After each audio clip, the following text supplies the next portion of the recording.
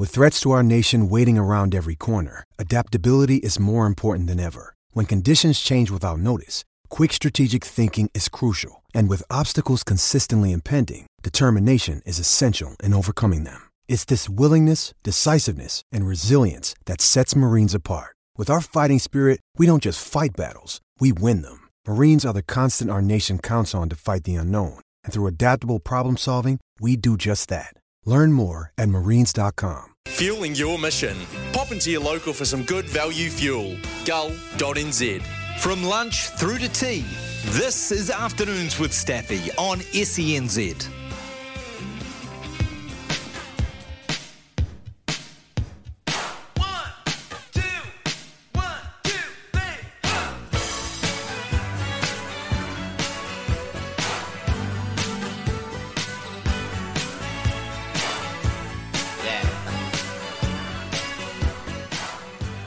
Welcome back into the Afternoons with Staffy. We're live from Karaka. The sales were up to lot number 282.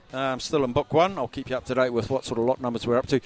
But as promised, we tried to get him on before one, as per his wishes, but I can only imagine the amount of work that our Minister of Emergency Management, also the Minister of Racing, Kieran McAnulty, is under the pump at the moment, but he's found time to chat to me today. Kieran, welcome and thanks so much. Yeah, no worries, Steph. Nice to talk to you, mate. Geez, how's your 72 hours been? Pretty full on, to be fair. But look, I've just come out of the Mangere support centre there, and I'm just absolutely overwhelmed by the way the community has stepped up to help out where they need to. You know, there's people helping them with housing. There's people helping those with pets and don't know where to go. Basic needs like clothes and food and all that sort of stuff. It's just awesome to see.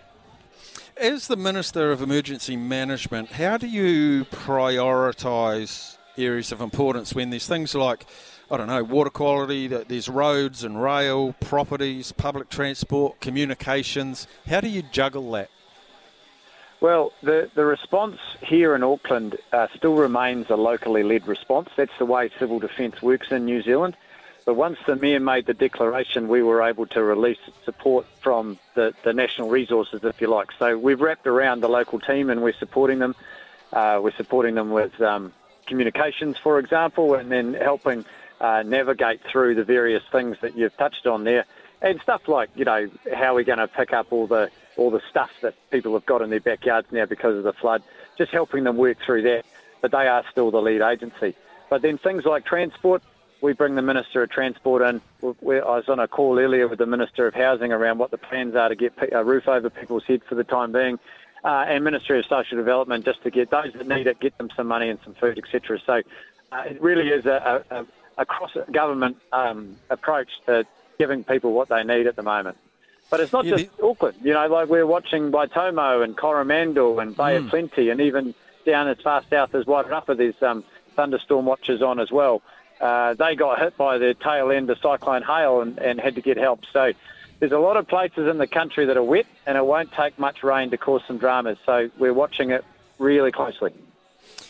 From an outsider looking in, I sort of see our strength and our weakness as the same thing. Like there's so many different agencies, so many fingers of responsibility, but it's the collectiveness that people have struggled with over the last few days. And having lived in Auckland, I didn't have a central point to go and get my information from, and all those areas I talked about was the roading, was the Weather Bureau, was something like that.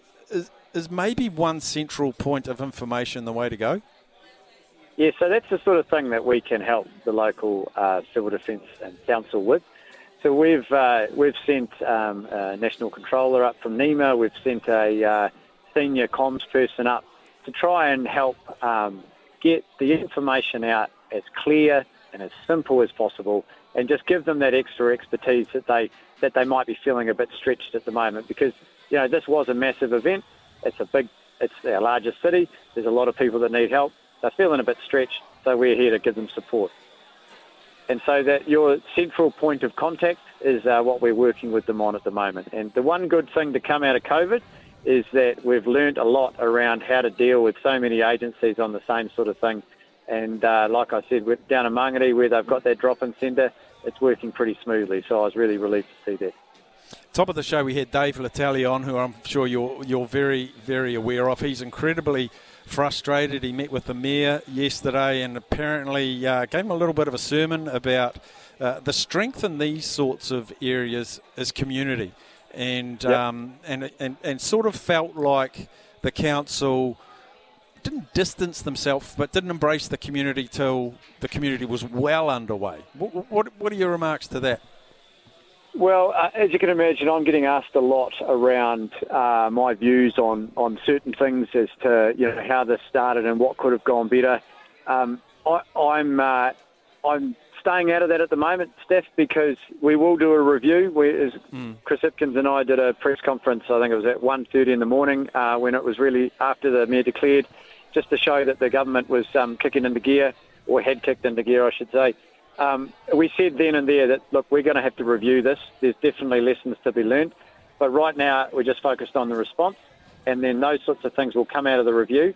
And it'd be my expectations that they take those lessons on board and make the necessary changes. Cool. So talking about a central point of information, like I found myself, I was going on Twitter and going to local MPs, but they rightfully, I guess, focused on their electorate and were offering support. I had my own local Facebook community group. I was looking at weather, I was looking at stuff, I was looking at the Herald, I was going onto the Transport website. I was all over the shop. What would you suggest for people that may feel like they're in a threatening position because we're going to get a ton more rain in the 36 hours, I would imagine? What would your advice be to Joe Citizen who wants to get a central point of information? We're not going to hide away from the fact that the initial communications through social media channels and on the website, up to the point of declaration and slightly after that, wasn't up to scratch. I think everyone accepts that.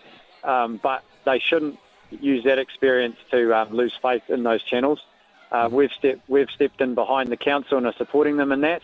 And as a result, the communications have been a lot more regular. The Met Service, for example, is being really proactive around warnings for weather. Waka Kotahi is being proactive around what roads are open and what are closed. And then the Auckland Civil Defence are now holding 3 press conferences a day. They're live streaming it. We've now got the National Director supporting them in that and standing alongside them to provide information that if there's anything lacking, it's really kicked up. So please don't let the initial experience put people off using those formal channels. They should be getting the information they need from them now. Brilliant, Kieran. So because you've got your ear to the ground, you're in first name basis with all of particularly what's coming up? What does the next 24, 48 hours look like from your weather experts, from your roading experts, if you can bullet point it for our listeners? There's rain forecast throughout the day, but there's a decent dump forecast for tomorrow. In isolation, it wouldn't even make the news. But because of what we've had, it could cause some issues. So we really do encourage people to be prepared, particularly if they live in an area that might be prone to flooding, but more likely anything that could be the potential for a landslip. We'd like people to be prepared on the off chance that they may need to evacuate. We'd rather they prepare and not have to evacuate than not be prepared when they're asked to do so. And the other thing that we would encourage them to do is listen to authorities. If they ask you to evacuate, please comply. It just makes things go a lot smoother. We can get people out, keep them safe. If we have resistance, it just slows the whole thing up. But also, if you don't need to travel, please don't. If you do, then get onto Waka Kotahi and see the safe routes. All the information is there. And then once we get that, the council to get a central point of contact, you'll be able to go to that one place and get all the information you need. All right, mate. And finally, Kieran, I'd imagine without these floods over the last few hours in your diary, I'd imagine you would have been here at the Karaka Sales and a hugely part of your other portfolio as Minister of Racing. Yes, well, I had actually managed to, I must have got it quick because I managed the Prime Minister to agree to go to the Wellington Cup, and I was excited about that. I wanted to be able to say, look, one of the first things he's done is come to a race meeting, but of course things changed. And the next day I was due to be there at the opening of the Karaka Sales. We know how important that is for the industry. I wanted to use it as an opportunity to highlight to those that might not know how important racing is to the economy, and how things like the sales are a linchpin to that success. But unfortunately, I haven't had a chance to do it, and whilst I'm in Auckland today, I just don't have a chance to go. But, I put my sincere apologies in, and I really do hope it's going well. Now that the airport's reopened, I hope that the overseas buyers have been able to make it.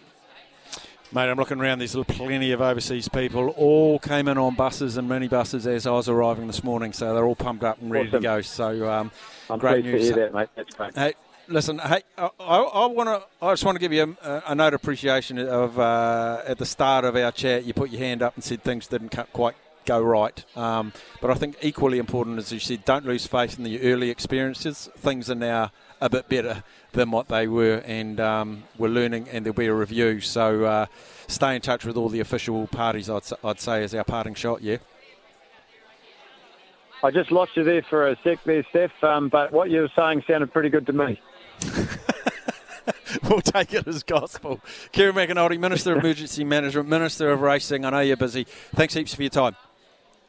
Good on you, mate. Take care. There he is, Kieran McAnulty. As I say, Minister of those two portfolios. You can only imagine the torturous times that they have had having to deal with the Auckland Council, and acknowledge that the communications weren't good. But, okay, so Waka Kotahi, the weather maps, all of the websites, everything seems to be much better than it was on Friday and Saturday, but by God, it wouldn't take much to make it a little bit easier. Couple of quick text messages. Staff, compliments season 2 you. I was going to suggest I match you $180 for lot 266, but we might be better off in book 3, correct? Aroha to all affected in Auckland. We can only imagine the devastation that you are all facing. And another one, hey Staff, terrible what's happening in Auckland. Thinking of you all up north at the moment from Melbourne. On another note, if you get a chance whilst at Karaka, can you get Bjorn Baker on the show? Great story, his training move from New Zealand to Sydney. He's always good for a laugh too. He sure is good for a laugh. I haven't spied him, but I will try and get him if I can, if I spot him.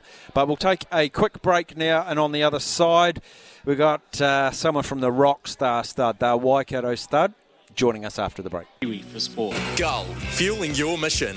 Pop into your local for some good value fuel.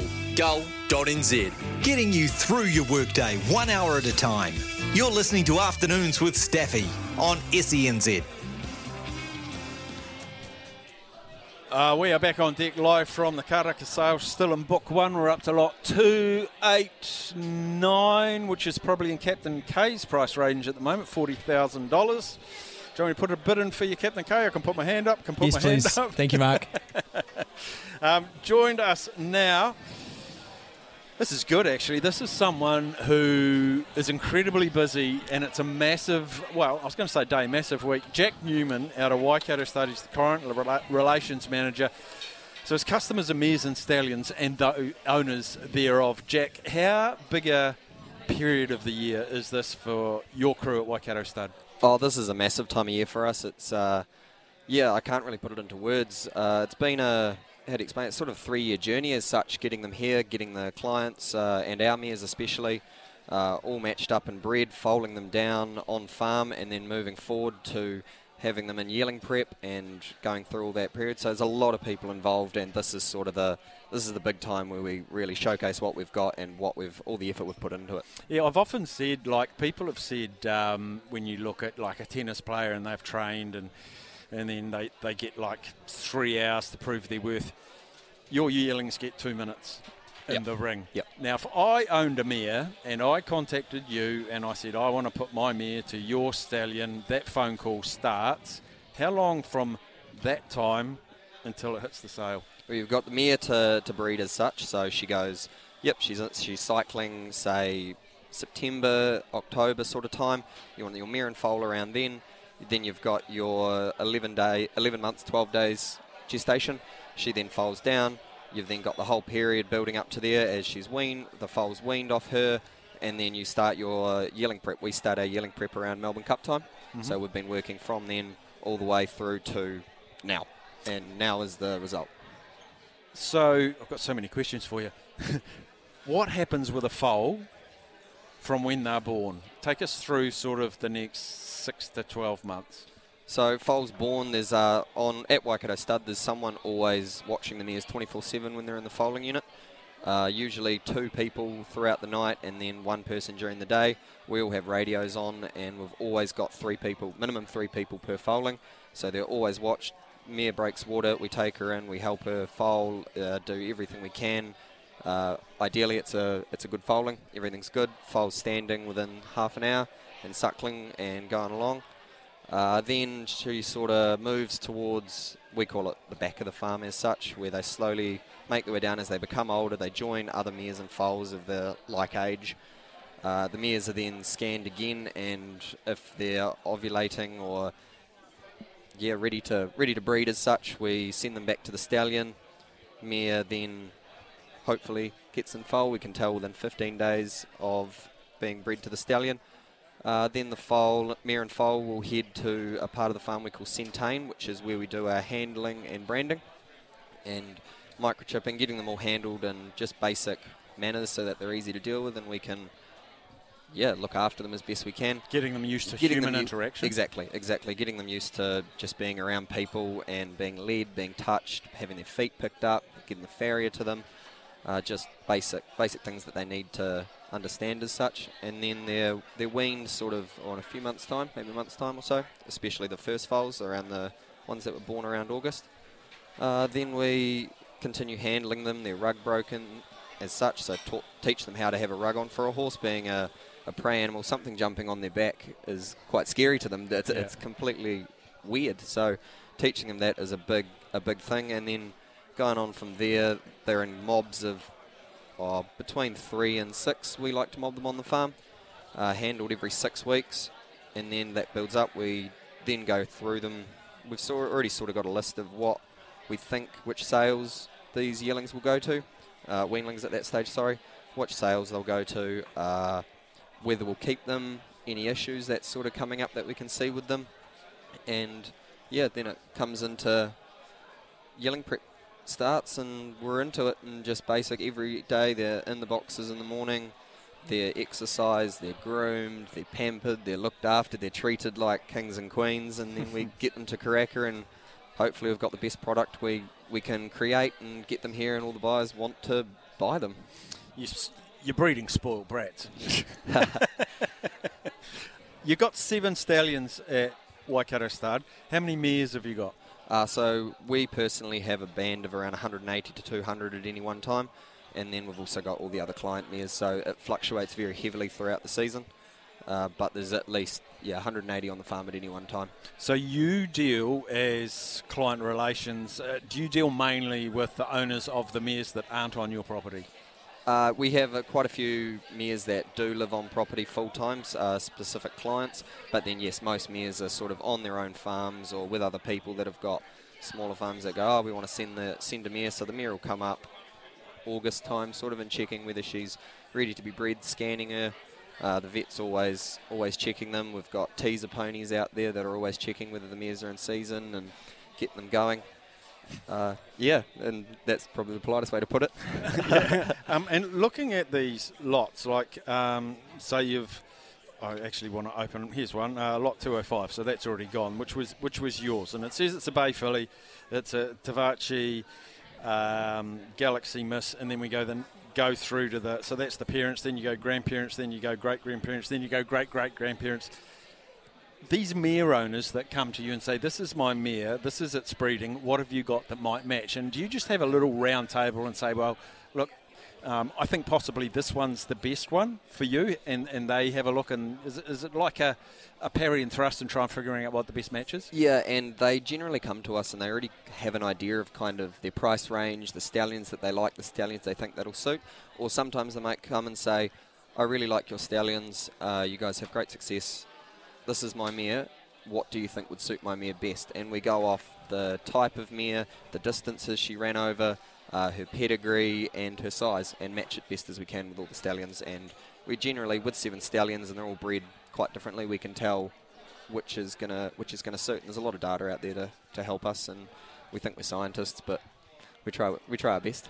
Who's your most established stallion, and who's your new exciting up-and-comer? Well, Savabeel is definitely our flag bearer, has been for a number of years. He's a award-sweeping sire, as Most people would have heard of him. And then we've sort of got a couple of young boys on the block. Super Seth's got his first yearlings. There's actually one in the ring right now selling. And so this is his first year of selling. They've been hugely received throughout New Zealand and Australia. He was a Group 1 winner in Australia. COVID, unfortunately, put an end to his racing career.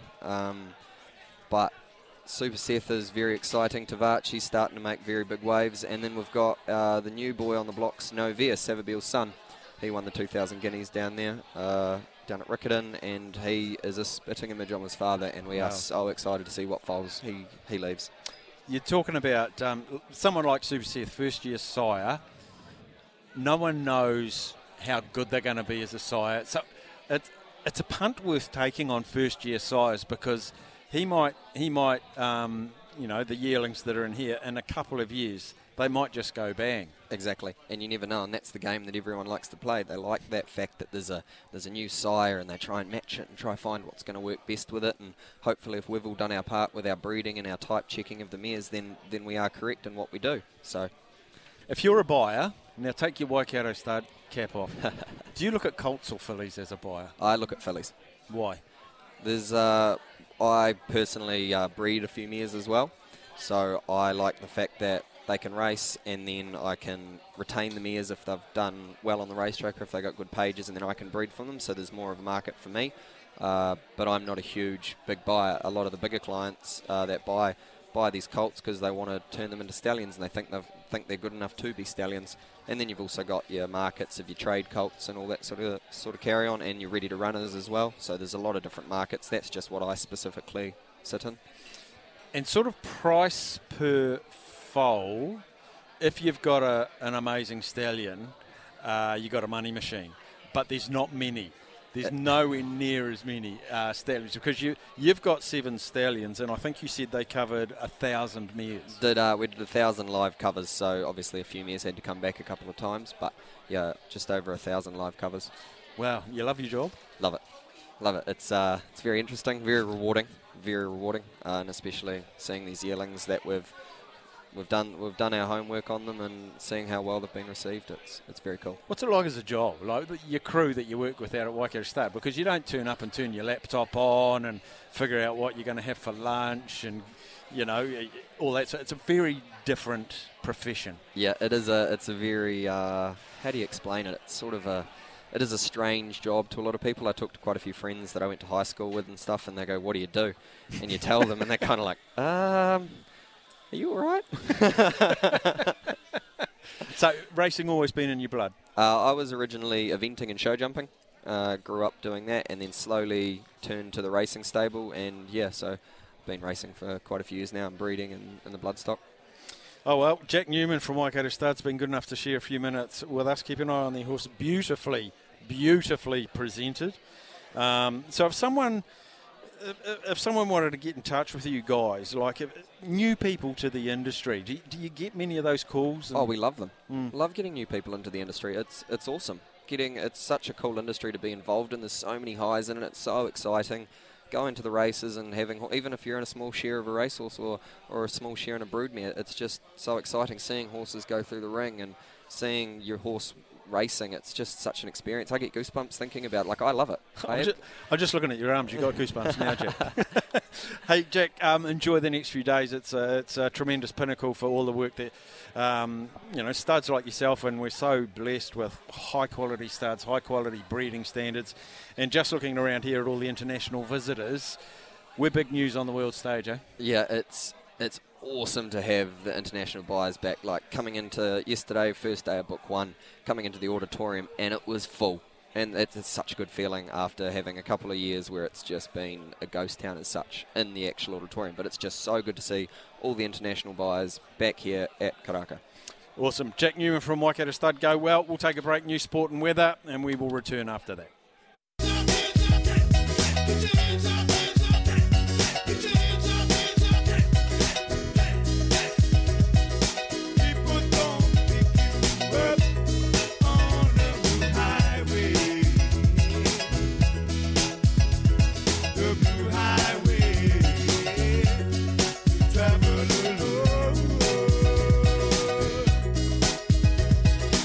People don't Hi, away we go down to Petone and talk to our friend from the TAB. Remember the TAB app or the TAB website.co.nz. All the live and play options, and it updates, and it's got all the specials and woo bangs. It's got the whole shebang. Paulie Mawadi, I have absolutely no idea what's been happening in the NFL playoffs. Please furnish me with that information. Well, the conference final between the Philadelphia Eagles and the San Francisco 49ers sort of just turned out to be a non-event in the end, with Brock Purdy getting injured early on in that match, and Josh Johnson, the fourth-string quarterback for the 49ers, coming in, and then he got injured as well. And Jeez, so you must in have the been end, close to getting a game yourself. Yes, indeed. If I was walking past with me boots, I think I would have been a chance. So Philadelphia are the first team through to next weekend's Super Bowl. They're currently $1.91 with us to win the Super Bowl. The Kansas City Chiefs, who currently lead the Cincinnati Bengals 6-3 into the second quarter of their AFC conference final matchup. They're $2.25 to win the Super Bowl, and the Cincinnati Bengals are $5. In terms of the match right now, you can get $1.33 on the Chiefs, $3 on the Bengals, and the Chiefs are 6.5-point favourites. So at the moment, no touchdown action, and unfortunately for Bengals fans, the Cincinnati offensive line have forgotten how to block, and I think quarterback Joe Burrow has been sacked 4 times already, and we're not even at half time. So he's making a few adjustments to his game. He's obviously getting rid of the ball a wee bit quicker than he has been. But if they're to go any further, if they're to reach their second Super Bowl in 2 years, then the Bengals are going to have to sort that offensive line out, just as we see Patrick Mahomes with a deep throw downfield to pick up another 1st and 10. It was a very talked about high ankle sprain on him last week. Have you any evidence that it's affecting him? He doesn't look, well, he hasn't really had to be as mobile as we've seen before. So I just think the Chiefs have sort of changed their offensive plan and are keeping him pretty much in the pocket, and their rushing game looks fairly solid. So he hasn't been tested too much so far. It'll be interesting to see what happens if the Cincinnati defense can put him under a wee bit more pressure. But yeah, currently 6-3 to Kansas City with about just under 6 minutes to go in the second quarter. $1.22 the Chiefs, $3.75 the Bengals. Beautiful. Any other big features you want to mention? Oh, I just thought I would mention the Australian Open, which is just completed on the weekend. And the match that got the most attention out of the two singles finals was the women's final, where Elena Rybakina took on Aryna Sabalenka. And Sabalenka, if you remember, lost the first set there, and she got out to around $11 during that match. And a number of punters jumped on when she was around the $11, $10 mark. But we had some big bets in that women's final. $12,000 on Rybakina at $1.53. And then we had a $6,000 bet on Sabalenka at $1.62 and a $3,000 bet on Sabalenka at $1.75. So lots of interest in that women's final between Rybakina and, of course, the eventual champion, Sabalenka. Sabalenka. All right, I don't know if you're near a live stream or a website or the TV with the Karaka sales, but we just had a young man from Waikato State, and he said, watch out for lot 299. It's going to go bang. We're on lot 296 at the moment, so only 3 lots away. 299, Moati. We'll go halves. I'm going to keep... Oh, yes. I've got my spare change jar in the corner. I'll empty it out. Good boy. All right, mate. Thanks, buddy. Very good, Steph. See you, mate. tab.co.nz, as I say, or the TAB app. Paul Mawadi kindly gives us time most days. I just got a text in here from Phil saying, Staff, being a first-time small share owner in a Te Ako filly has been a great experience for my partner and I. Even though we haven't been to the races yet, the updates, videos, the emails have been amazing. Even though we only own a white line, the feeling of being included has been fantastic and can't wait till race day. Fully recommend being involved in syndication. That's Phil. I'll tell you what, Phil, at about 2:20, Mr. Te Ako is going to be sitting right next to me. So that's about 50 minutes away, 40 minutes away. David Ellis, providing he's not up to his eyes and bidding on a horse, he said he will come back at about 2:20. So look forward to that. We will take a break, and after the break, we're going to be joined by Gareth Hall. He is the SEN track racing guru from SEN across in Australia. He's here at Karaka. He's been hosting his show from Karaka to the Australian listeners. We'll catch up with this font of racing knowledge from Australia, our very own SEN's Gareth Hall. He's after the break. Oh, yes, you are. You're on Afternoons with Staffy. Big thanks to Gull. They fuel your mission all year round. Go to gull.nz, register, and they'll send you a text or an email and say, we're on special today. It's already cheap. Oh, a lot 299's up. This is the one that the Waikato stud guy told me this is going to go good. Well, I can tell you the Purin Canto Laura Clark filly is already up to 280,000. Yes. Already up to 280,000. We're joined now by Gareth Hall. He's the SEN track man. He is the racing guru. He's so important, they've even sent him over to Karaka to cover the sale. Gareth, good to have you Staffy, here. how you going, mate? Great to be here. Love coming to New Zealand, and this is my first time to the sales. I've been to the race day, and it's a lot of fun, the Karaka race day. But blown away with the hospitality and the history here and the vibe, and they paid tribute to the great Sir Patrick Hogan there yesterday when they named the auditorium after him. So, no, it's just great to be here. What's alarmed me, really, is the number of international buyers that here, the number of Aussies that come to this sale. Where does this sale sit in the pecking order? You as a racing guy in Australia, how important is this sale? Well, I love my sport. So when you think about New Zealand, you think what an amazing job that they do across a host of different sports, how with the population of this country and the success that you've had on the world stage.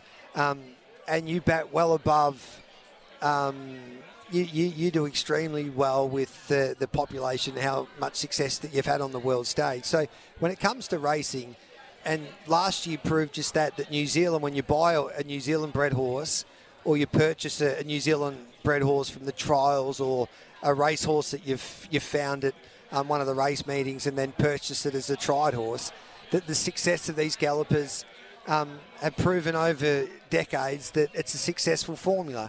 And last year you had the horse that we had Michael Kent Jr. just on my show and Giddy Up on SEN Track. He had Thunderstruck that finished second in a Cox Plate. You had Mwanga, who was competitive in the big weight for age races. His half-brother was sold for, $380,000 yesterday. I Wish I Win for Waikato Stud that won the Golden Eagle worth $10 million. You had Rockin' Horse, the mare for Mike Moroney now that won the big Newmarket down the straight there this time last year, basically, down at Flemington. So, and you had the favourites in the Derby in Victoria. So the success that you've had speaks volumes of the breed of the New Zealand horse, but you get value for money. So you can buy a Group 1 horse at an affordable price here in New Zealand, and that's why I think everybody from Australia loves coming here. Hong Kong as well, Singapore's here. The gang's all here, Gareth. Well, it's because it's basically the breeding industry, I would imagine, is the main form of making a living in the racing game here. It's the heart and soul of the industry, because you can breed a great horse here and you can race a horse. And the prize money, let's be honest, isn't great in New Zealand at the moment. But the prize money in Australia and Hong Kong and parts of Asia, it's thriving at the moment. So you can have a New Zealand horse and wins a maiden or trots up in a trial, and all of a sudden you're getting $500,000-$600,000 for a thoroughbred, which can be life changing for most people. So these type of sales and the selling game is where New Zealand people make their money in the racing game these days. I've been sitting next to you on the table as you've been doing your show. You've had a lot of Australian connected, breeders, trainers, owners, that sort of thing. What are they saying to you about this sale in New Zealand? Well, we had Michael Kent Jr. who's had tremendous success at these sales. Like they've got on Thunderstruck.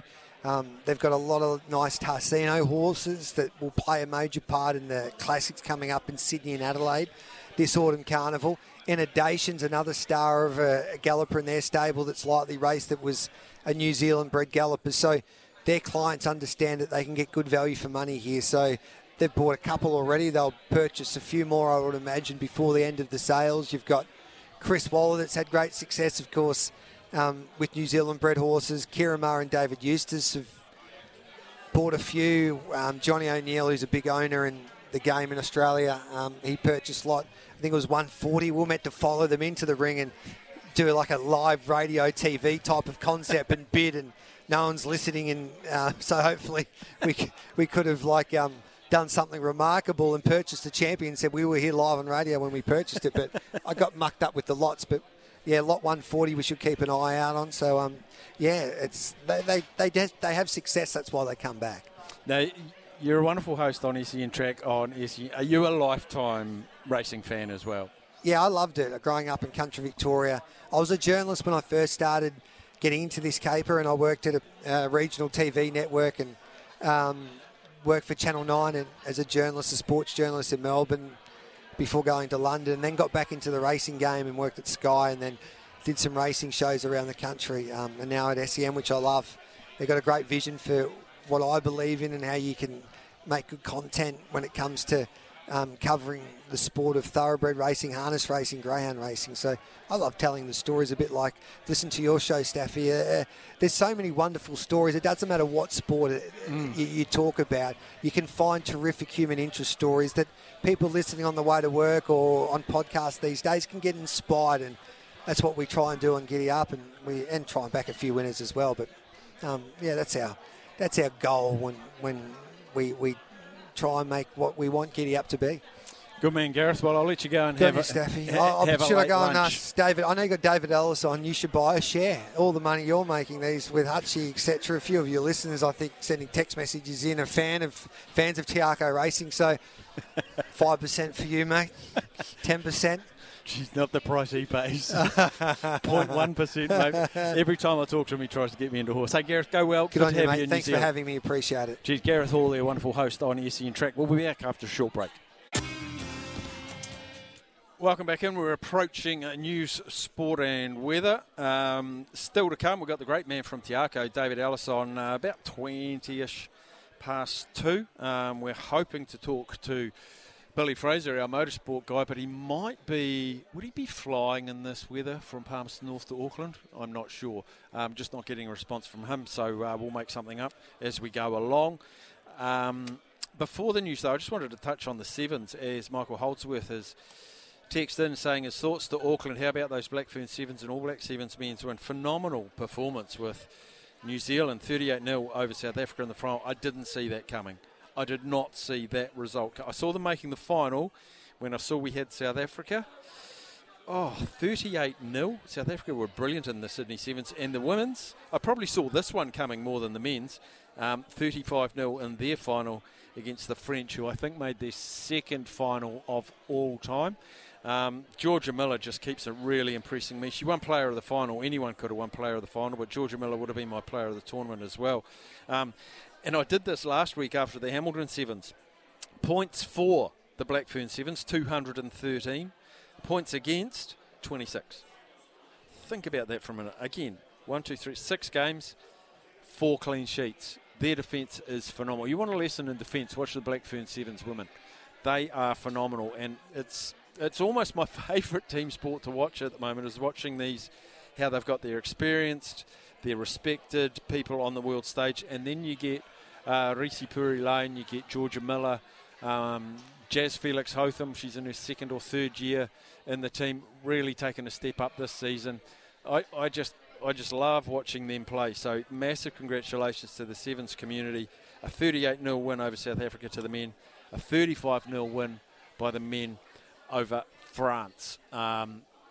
Text line is open as always, 8833. Temper Bed Post text machine. Hit the bed post, look at all those magnificent Temper products. pillows, beds, zero gravity, NASA certified, my friend. Or 0800 150 811 is our number. We will try and get Billy Fraser after this. Not 100% if we'll get him, but we'll chuck the lines open on 0800 150 811. Also going to be talking some Australian Open tennis later in the show. But let's take a break for news. We'll be back.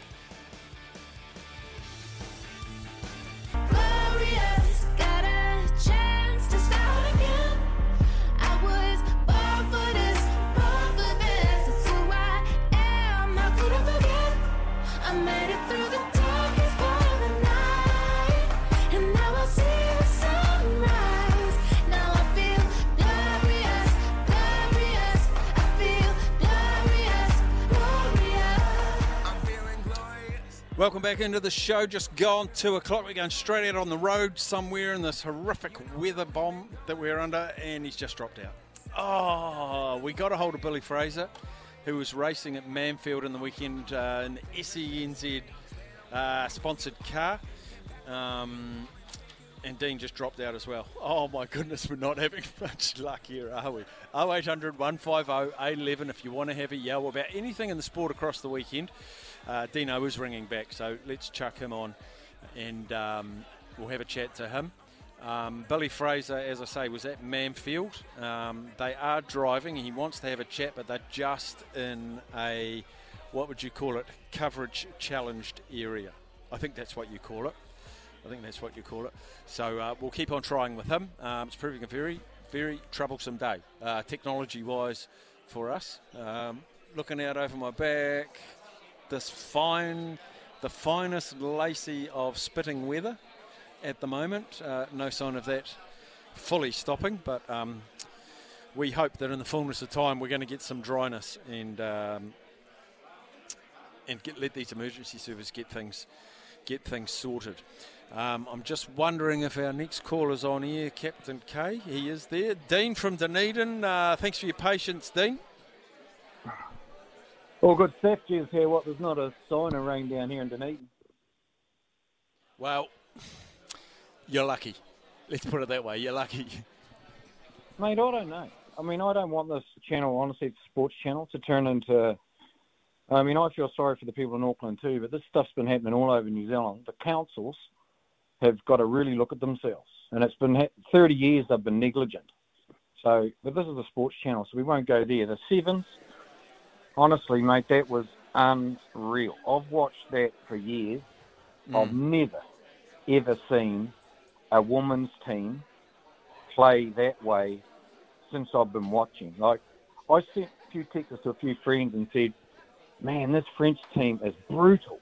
I've never seen a women's rugby team that brutal. The way they took it to Australia and whoever they played, Ireland, I think, I'm not sure, but they just beat them up. And I said, this is going to be an unbelievable final with bullying brutalness up against just incredible fitness and desire and skill. And I couldn't for the life of me. I was really worried about Georgia. Like I said to Smithy earlier, like I feel like I know her through Highland dancing.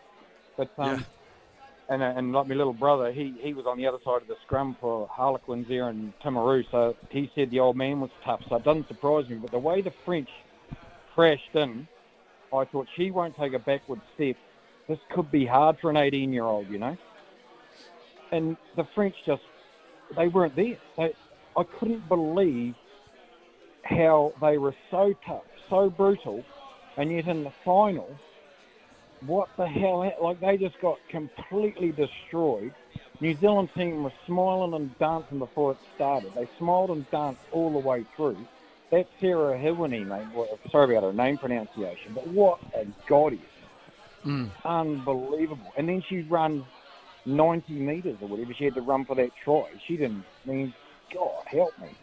We are so blessed in this country, and it's not a Maori, it's not a Tongan, it's not a Pākehā, it's a Kiwi thing that we are damn good at, and thankfully we can watch it. It doesn't cost too much money, and instead of worrying about all the stuff that we got no control of, all these educated people that read the weather and they can't tell us what it's going to do. I pour concrete sometimes, Steph, I look out the window, and if I'm really worried about it, I ring Mary Lisk from Fovo Weather and Bluff.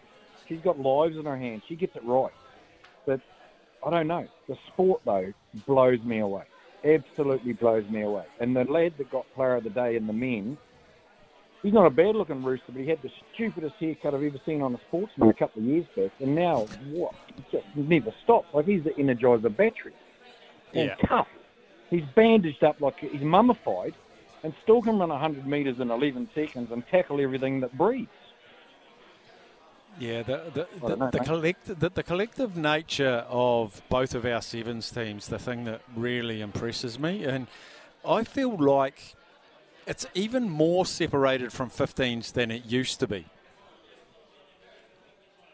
I'm with you on that, mate. It's total disrespect. I'm sorry, but that sevens team is going better than... It's going as good, not better. It's going as good back in the heydays of Rush and Lamu and Dallas Seymour and those, the legends of the game, you know?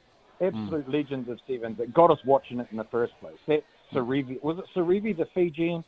Yep. Unbelievable. And then our men just came in and they had a crack at his mantle, and it's arguable. We'll argue to the days long who was better, and they were all sensational.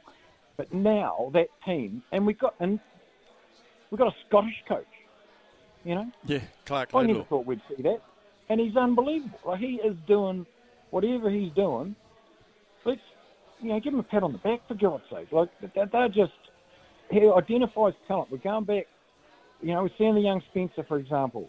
This is what sevens used to do, but we've always been disrespectful. Like, honestly, I reckon I can name a team that have beat them up out of most Super Rugby teams. And it's an Olympic sport. And they are unbelievable at it. But I still think you could get... I don't really want to say that, but I reckon I can get players that would destroy them out of our All Black squad, for example. But who would know? It's just two different games, I get that. But I still believe that the physical presence of certain individuals in that All Black team would scare the living Christ out of every other person who would put on a Sevens shirt. And that there says it all. Like, the French were just intimidated by the stunningly good-lookingness of our ladies' team. Like, the sad part about it, and this really worries me, is the genetics of that Sevens team. It's not going to come back because so many of them bat for the other side. Like, that's a bit of a worry because the skill level is unbelievable. Like, that girl Woodman, see the tackle, man. Like, men don't hit like that. That tackle she put in the final, absolutely, that's a rower ship cans tackle, Steph. I'm sorry to say it on the radio, but that's as good as it gets. And she got penalised or something. I couldn't believe that. But what? Yeah, I actually rewound to that moment because he said penalised for not rolling away. She smashed her, got up and ran straight back, so I thought that was alarming. But, I'm pleased you enjoyed it as much as I do, Dean. I absolutely loved it. We've got to push on, Dean. Thanks so much for your call, buddy. Enjoy the beautiful weather in Dunedin.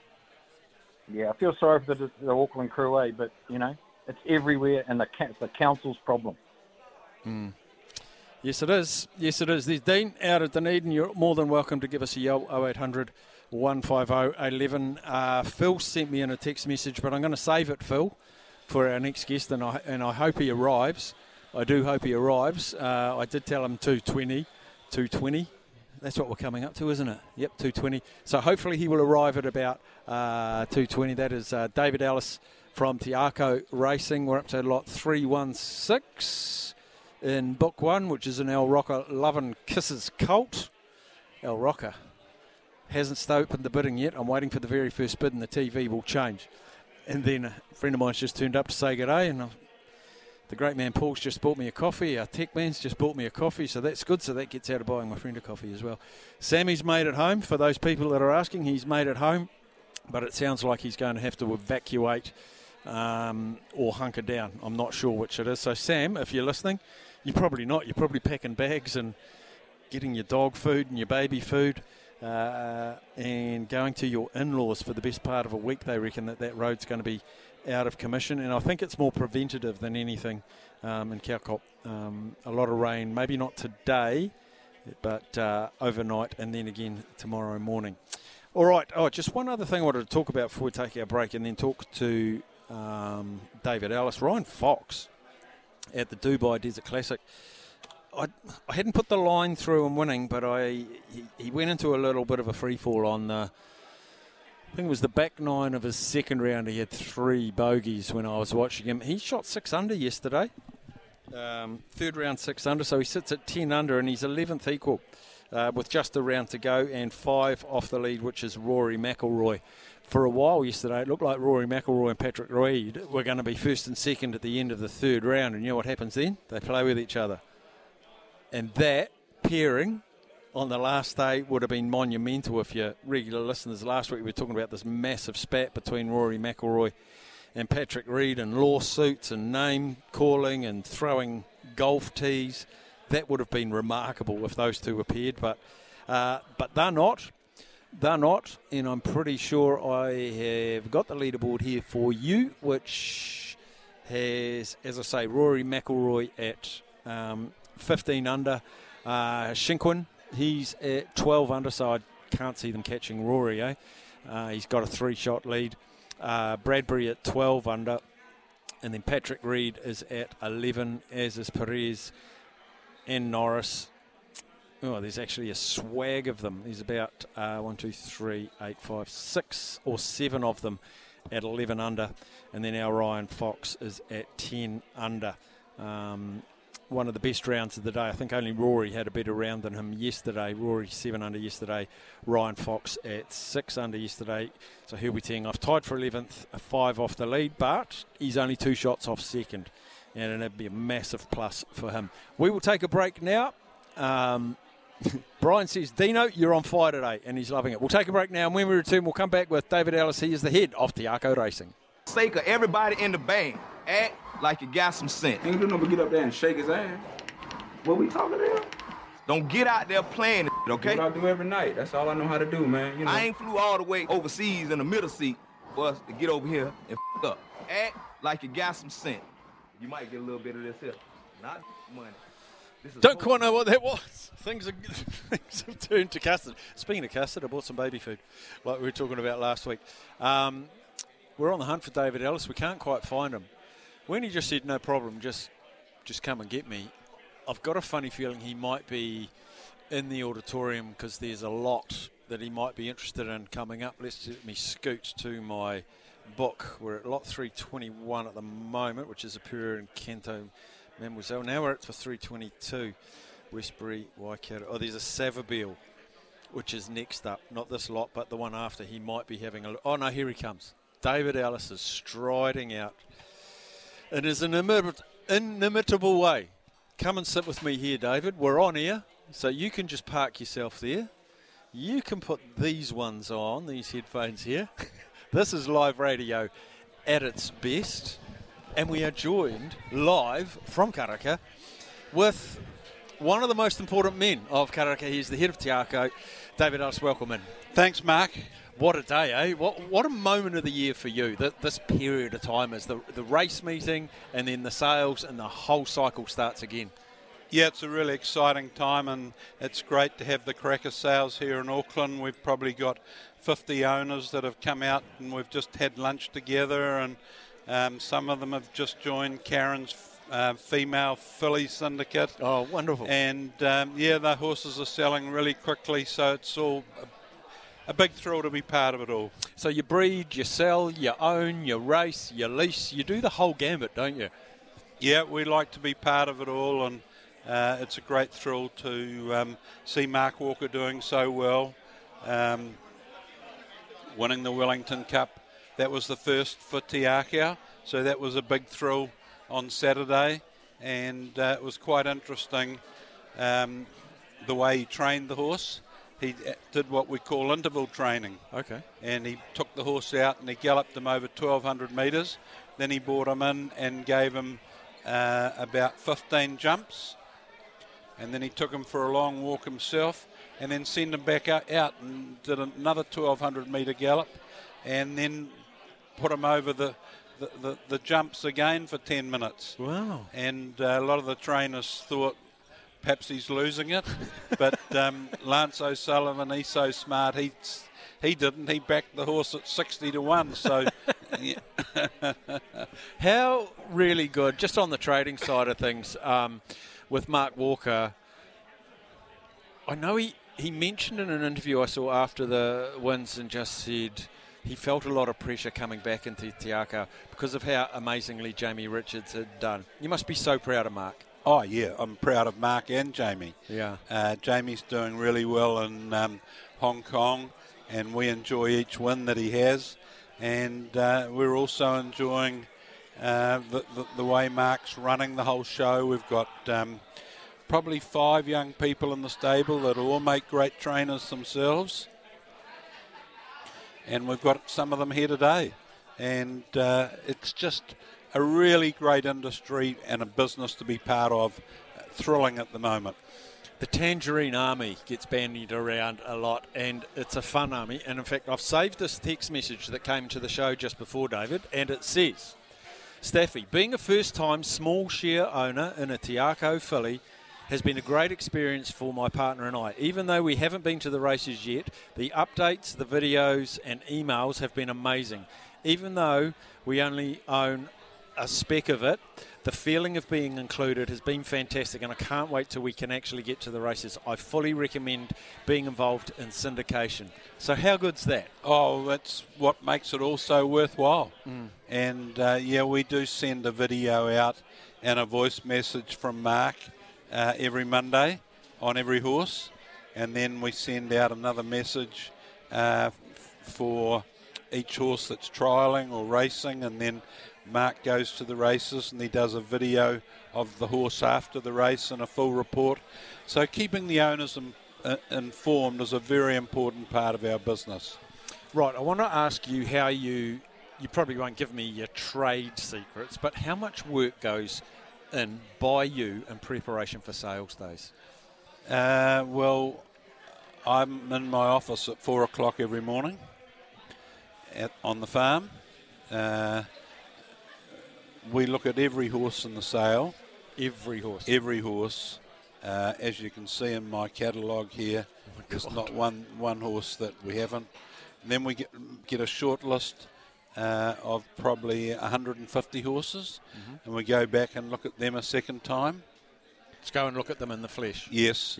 Yep. And then we go back and narrow that down to about 100 horses, and we probably get 100 horses vetted, and then our team, Marcus Corbin, Joe Walls, Mark Walker and myself, we go and have a look at the final 100 for the third time, and then we put a price on them. As you can see here, that bit of paper be worth a fair bit of money in the wrong hands. Yeah, so I won't read these out, but that's a lot number and as high as you're prepared to go. Yep. Okay. Yep. Amazing. But on some horses, we do go a little bit further.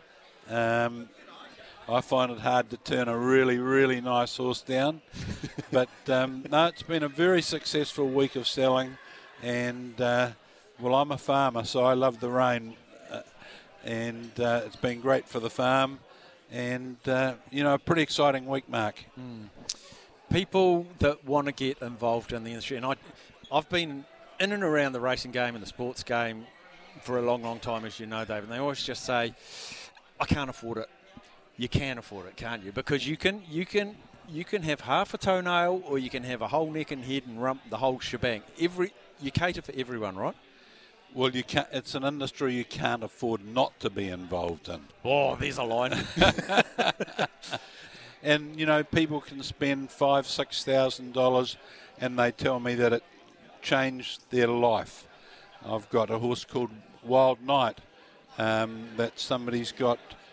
Just a very small share and 2.5%, and he goes to the races with his partner, and it just says it's absolutely changed their life. So, and financially, it's been very successful for them. Yeah, they've had a lot of fun.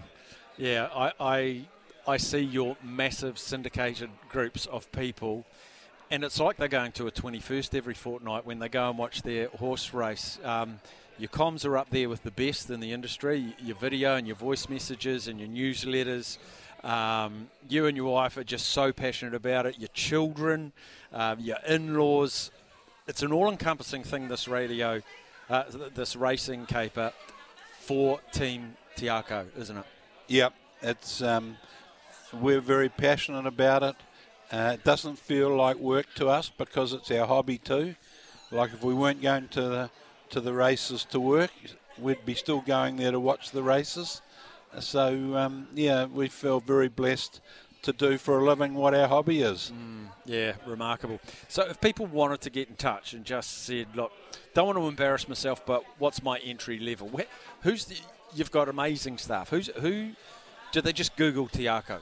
They just go onto our website, teakoracing.com, and then they can find their way around, look at the videos. There's a section on yearlings, how to get involved.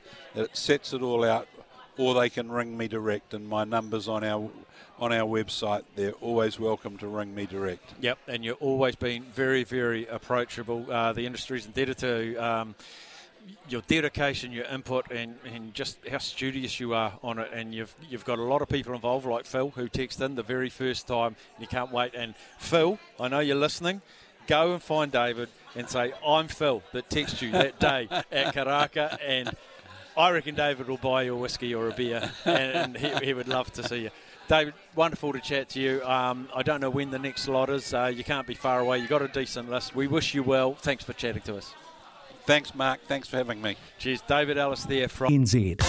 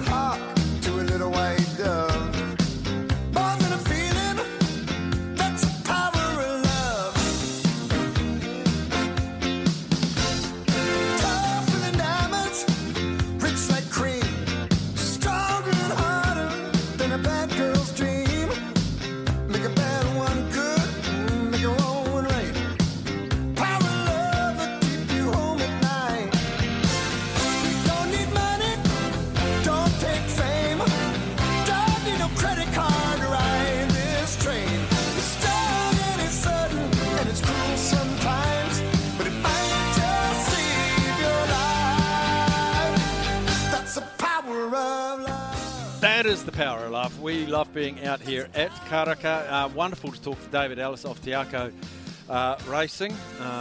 We just saw a horse go through. It was a full something to I Wish I Win. And who's going to tell me about that? Jessie Gower's going to tell me that from New Zealand Bloodstock. Jessie, you were very excited. I'm very excited. So that's a half brother to I Wish I Win. I Wish I Win is that great racehorse that won the $10 million Golden Eagle in just late last year. So wonderful horse, great story. It was a graduate, it was a horse from our wonderful Waikato stud, and he never actually saw the sales ring because he had a wonky leg when he was a baby. But Waikato stud have sent this beautiful half brother to him, to our sales ring, and the very trainer that trained I Wish I Win has just bought him just now for $375,000. Peter Moody, the legend that always has a ciggy dangling from his mouth and a 4X in the other hand, and he's just such a character, and he's a very, very good trainer. He's the trainer of Black Caviar. I don't know if you heard of that great mare. Oh, that rings a bell. Yeah. So it's pretty fun. It's a really, really cool story, and it's just literally played out in our amazing auditorium just before I put the headphones on. You are busting with pride, being from New Zealand bloodstock, with what is going on here. Look at you. I know, pig in the proverbial. Yeah. What's the attraction like? We had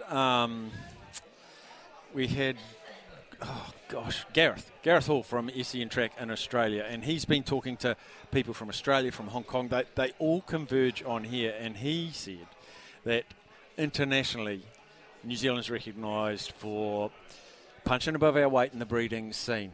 Yes. The big hitters are here today.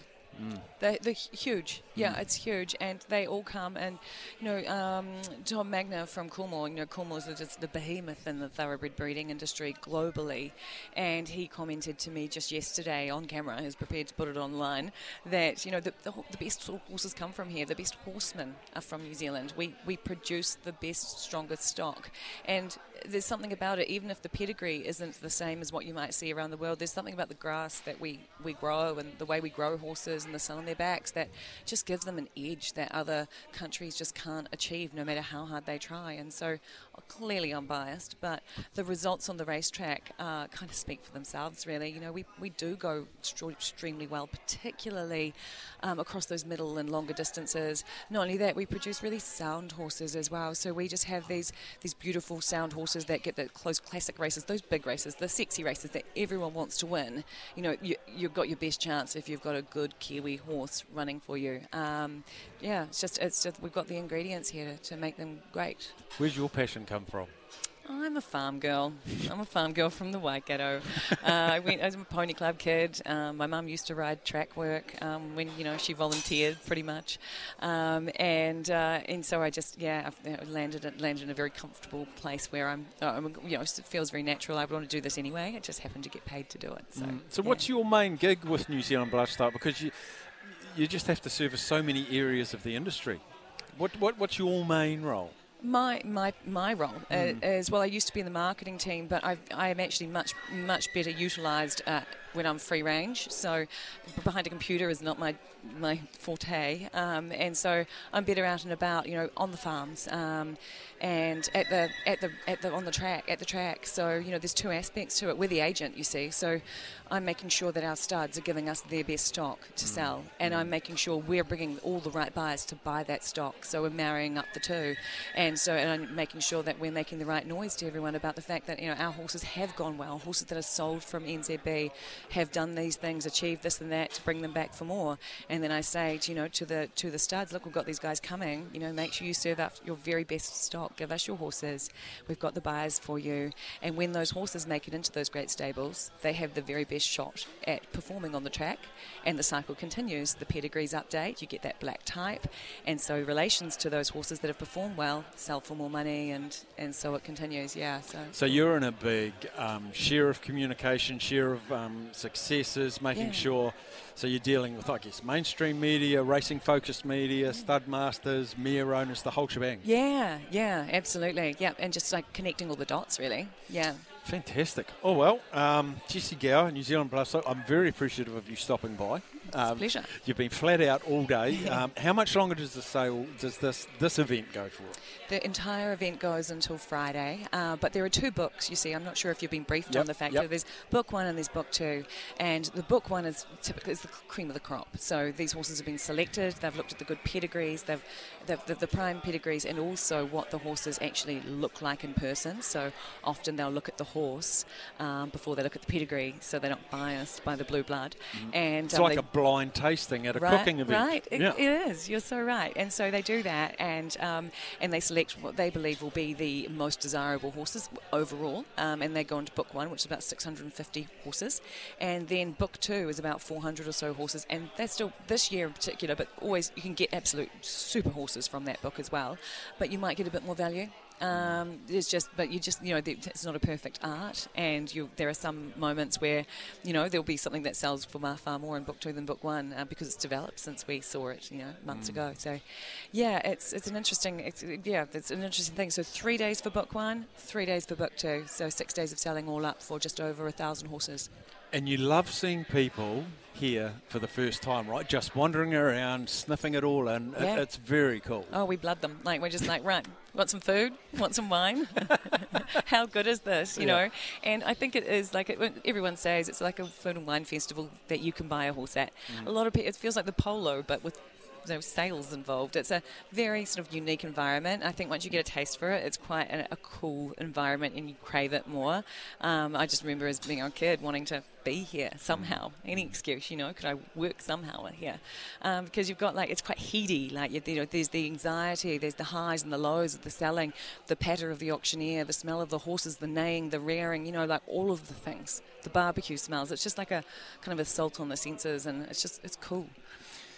Oh, you've refueled. I needed a bit of a kickstart. I got a coffee, and then I just got a dose of Jesse Gower, so I'm up and about again. Hey, listen, thanks for chatting us. We'll let you go and do what you do best. Thanks for chatting. There she is, Jesse Gower. We'll take a break. We have got Billy Fraser next. Thumbs up, Kears. Yep, Billy Fraser after the break. Welcome back into Afternoons Live from Karaka. Wonderful to catch up with the wonderful Jesse Gower, a more passionate person about the racing industry you will not find. Great crew at New Zealand Bloodstock. We just had confirmed we're going to talk to Stephen Marsh at about 3:20. But right now we're talking to Sports Car Billy, I'm calling him, and he's been at Manfield. Billy Fraser, we spoke to him last week. Welcome into the show, Sports Car Billy. Yeah, thanks for having me, Staffy. How's it going? All right, mate. I watched you yesterday. I was really disappointed for you in that second race yesterday. That little spin cost you. You had good speed. Yeah, it was a shame, really. The flying session probably didn't go as well as I would have liked. So, starting 10th, 4 tenths off the fastest, and yeah, had an awesome start. Was up to 7th. Fighting the guys in front. Got it a little bit wrong, ran into the side of my car, and yeah, his race was over. He spun me around, bit of damage, but kept going. Unfortunately, there was no safety cars or any brakes in the race, so I think we stayed on the lead lap, but coming home and last. So not the ideal race, to be honest, not the ideal weekend, but we learned to loss, and yeah, next weekend's the one that matters. Yeah, you said when you were on the show last week, Billy, talking to Billy Fraser, of course, not Sports Car Billy, Billy Fraser, official, you said it was about familiarising yourself with this new setup. Very excited. You knew Manfield. You know Hampton Downs really, really well. Are you happy with the familiarisation exercise that you and your team put on down at Manfield? For sure, and at the end of the day, we probably got all the bad luck out of the way. We showed a lot of good pace this weekend in practice. Obviously, no points for practice, but yeah, got familiar with the team. Got a great group of people with HML, and yeah, I think we ticked off a lot of the boxes compared to the cars I've been racing in the States. 175 horsepower in the States. 310 in the Toyota FT60. So it's just a different kettle of fish. Trying to find the differences in the car. At the end of the day, every car takes a little bit different driving style. But by the end of the weekend, I was fairly comfortable that I was getting the hang of it. And yeah, that's at the end of the day, we'll be starting next weekend when we finish this weekend. So I'm glad we got the learning process out of the way. And yeah, by the time the Grand Prix rolls around next weekend, we'll have a debrief before then. I'll look at a bit more data, a bit more video, but yeah, happy with the familiarisation of the track. Came back to me quickly. Fitness was really good through the races, so yeah, a few things to take away. But yeah, in terms of preparation for next weekend, it's exactly what we needed. The thing that surprised me, Billy, was the amount of international young drivers that are over here for this series. The young woman from America, saw a Brazilian driver. There's quite a few international races, which I guess sort of vindicates the importance of this series internationally, not just locally. Yeah, for sure. There's 16. There were 16 cars this weekend, and I think 5 of them were Kiwis. So, the other 11 all international drivers coming from various series. But that kind of just shows the caliber of the field. You've got Indy Next drivers, F3 drivers, drivers on their way up, myself coming from the road to Indy. So, yeah, it makes it, you've got all these drivers that potentially have different skills from the cars they've driven previously. So, yeah, in terms of recognition and world-class, it's sanctioned by the FIA. So the winner of the series gets super license points, which that draws you closer to Formula One. So it's bringing some of the best junior drivers from around the world, which is fantastic, really. So what does Billy Fraser have to do between now and Hampton Downs? Well, I think, for me, it's been quite good. Dad and I, we're driving on the way back with the Jayco trailer in the back. We're in Taupo at the moment, so it's been kind of good to have the reflection time. It's a long road trip, but plenty of time to sort of informally go over the weekend, break different things down. So in terms of preparation for next weekend, I think the biggest preparation's already happened. But yeah, we've learned a lot with the car. I've learned a lot with the driving, and yeah, it's just a matter of really picking up where we left off. We get another few practice sessions to get the eye in again, for Hampton Downs. This next weekend I'll have Chris Vanderdrift, my teammate. So going from a one-car team to a two-car team will really make a difference. Chris is an ultra-experienced driver, knows this car really well. So all of a sudden, rather than having one driver's inputs, you're having two. So we've done a lot of the preparation, and for me now, it's a matter of getting good sleep and kind of recovering off over the last weekend, from the last weekend. Now, I understand now, and I've heard from your team that when I talked to you last week, I was officially going to be your co-driver at Hampton Downs, and I understand I'm still part of your team, but my new role, which I'm not quite as excited about, is I'm on the barbecue for your team. Can you confirm that? Yeah. And send out a press release? Yeah, we can confirm that. I think it's definitely worth a press release. Yeah, we're going to be up on the hill hopefully at Hampton Downs. We'll be doing a little bit of corporate hospitality, and I can trust you with my guests. I think. I think you're exactly what they need.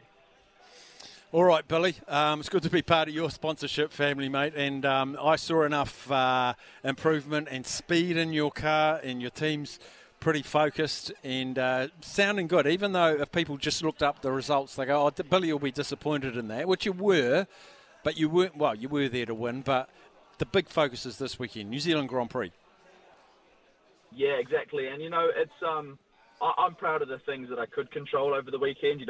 Even though I probably wasn't starting the positions I wanted to or deserved, I had fantastic starts, did some great overtakes, and yeah, in the last race, I'm pretty happy with the way I drove. It was with a damaged car, half a lap back, but the consistency was there.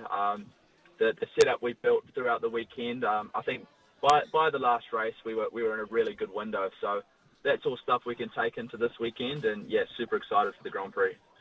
Awesome, Billy. Rest up, and then we crank in again. And Team Billy Fraser, which I'm part of this weekend, New Zealand Open. Let's go, Billy. Awesome. Can't wait for it. Thanks, Staffy. Cheers, buddy. Billy Fraser there. Billy Fraser Racing. He's got the big SCNZ logo on the side of his car. And it's funny when you just feel so much more invested when you're associated with a team like that. And I 100%, I am going out to Hampton Downs and cooking the sausages. I 100% am. And watching that racing out of Manfield yesterday, I was so invested in the race. And that's what it's like when you syndicate horses, when you just own half a hoof or a nostril. And you go and watch, say, I'm a part owner of that horse. They don't need to know you own, a tooth of the horse. It's so exciting. Last break before the news. We'll come back. Welcome back into Afternoons with Staffy, brought to you by Gull, the great crew at Gull with the economical fuel. They'll fuel your mission all year round, will Gull. All year round. Mark has texted and said he's gone onto the Tiaco website right now and he's looking at shares. There you go. Shot, brother. And a saddish one, I think, from Ken. Our great listener, Ken, out of Auckland, says, Staff, I've lost so much. But I hope all you guys out there are okay. Ken, you're a regular man. You're an important man to this station, and you're a huge blues man. But we will put our allegiances of our rugby teams aside when we wish you all the very best, mate. We are all thinking of you, and I know you were away at a funeral in Christchurch, and you got recommendations for restaurants from us, and now you've come home to an absolute shocker in Auckland. So we wish you all the very best, Ken. Anything we can do, just yell out, buddy. Yeah, thoughts are with you. We will take a break. On the other side of the news, we're going to catch up. We're going to talk some Australian Open. It's a wrap-up. Of the Australian Open, and we'll do that after the break.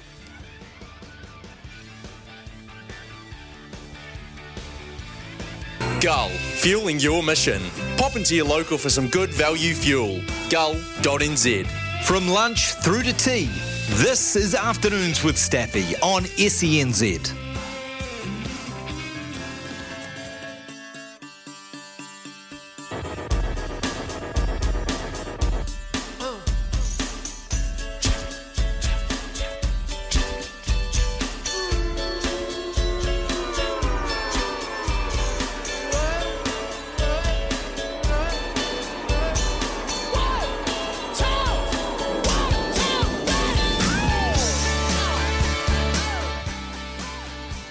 Just before we talk about the Australian Open, the atmosphere has gone through the roof here at Karaka, lot 344.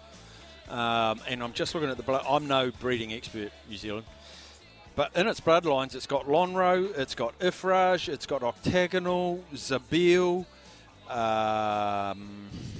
Saddle as well. That doesn't mean anything to me, Rebecca.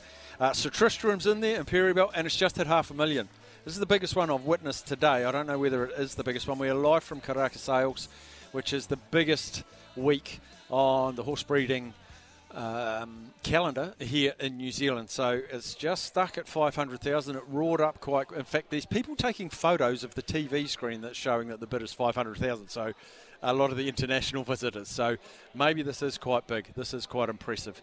And there's now a bit of a hush as they wait for another bid. Anyway, we've had a couple of weeks of fantastic tennis over there in Melbourne at the Tennis Centre, the Australian Open, the Novak Djokovic Open, I'd like to call it. I wouldn't like to call it, but I'm sort of forced to call it.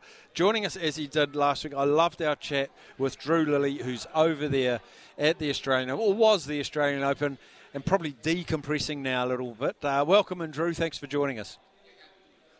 My pleasure, Staffy. Nice to be with you again. Somewhat of an easy, is there such a thing as an easy Grand Slam for a tennis player like Novak Djokovic? Yes and no. If you look at it on paper, you think, well, there we go. He's won it 10 times in a row. He's absolutely unbeatable. It's like putting Rafael Nadal on the clay in Paris. You think, well, it's him against the field. It's as simple as that. But I think that Djokovic really did it tough this year. When you look at everything that happened last year, the fact that he got to Australia on a bit of a technicality when you needed to be double vaccinated to get in, and the fact that he ended up being deported. He practiced at one point. He got into Melbourne and was practicing on, I think it was Margaret Court Arena, and I happened to be there at the time. It was about 3 or 4 days before the tournament started. And he was in there, and I thought, right, well, he's definitely going to play then. And then a couple of days later, he was escorted out of the country like something on the Border Force TV show. Mm-hmm. He's carried that with him for the entire year, the fact that he couldn't play in the US Open as well because he wasn't vaccinated. And he's really had a chip on his shoulder, but in a good way. And he's used that, and the fact that he had the hamstring injury a little bit as well. And then just with a couple of days to go, his father ends up being caught on camera. As anyone who does anything, who's got any kind of profile nowadays, you end up getting caught on camera or on video. And there he is with pro-Russian supporters behind a flag with Putin's face on it, maybe saying, long live the Russians, maybe not, who knows. But he has all that to deal with as well. So if you look at it in the history books in years to come, you're just going to think, well, he cruised through, he only dropped one set. He's almost unbeatable when you get to the Australian Open. But when you actually consider everything he went through, he's been through for the last 52 weeks, and then for the past 2 weeks here, just getting into the country and the whole furore that was surrounding that, and then managing to channel all of this frustration. You saw it at the end of the tournament where he broke down in tears when he was with his box, clambered back down, got onto his bench, stuck his head in a towel, burst into tears again. there was a heck of a lot of emotion there that all came pouring out at about 10:30 last night. Is it a testament to his mental strength? A few of the things you mentioned there, like the vaccination and the chip on his shoulder, the treatment of his father, and then the hamstring injury. An incredible last 12 months off the court. To be able to park all that in the players' tunnel before you take the hard court and then do your business with your tools of trade, I think that's a big tick for Novak. It certainly is, and it's one of the main attributes of any tennis player, because you lose so many points, you lose so many games. You know, if you win a set 6-4, then you've lost 4 games, and 4 times the chair umpire has said, game, the name of your opponent. And you just have to put those behind you. It's not like other matches where other sports where you can win with a clean sheet. You know, you're permanently having to take little defeats on board, be it points, be it games, be it sets. So that's something that the best tennis players have, and you can have tennis players that are technically brilliant and have so much power, but mentally, if they haven't got it, then they're just not going to get to the top of their sports. And we've seen that with lots of people. And you look at Nick Kyrgios, he can maybe channel it for a couple of weeks, but then you always think something's going to happen here and it's going to knock him completely out of whack.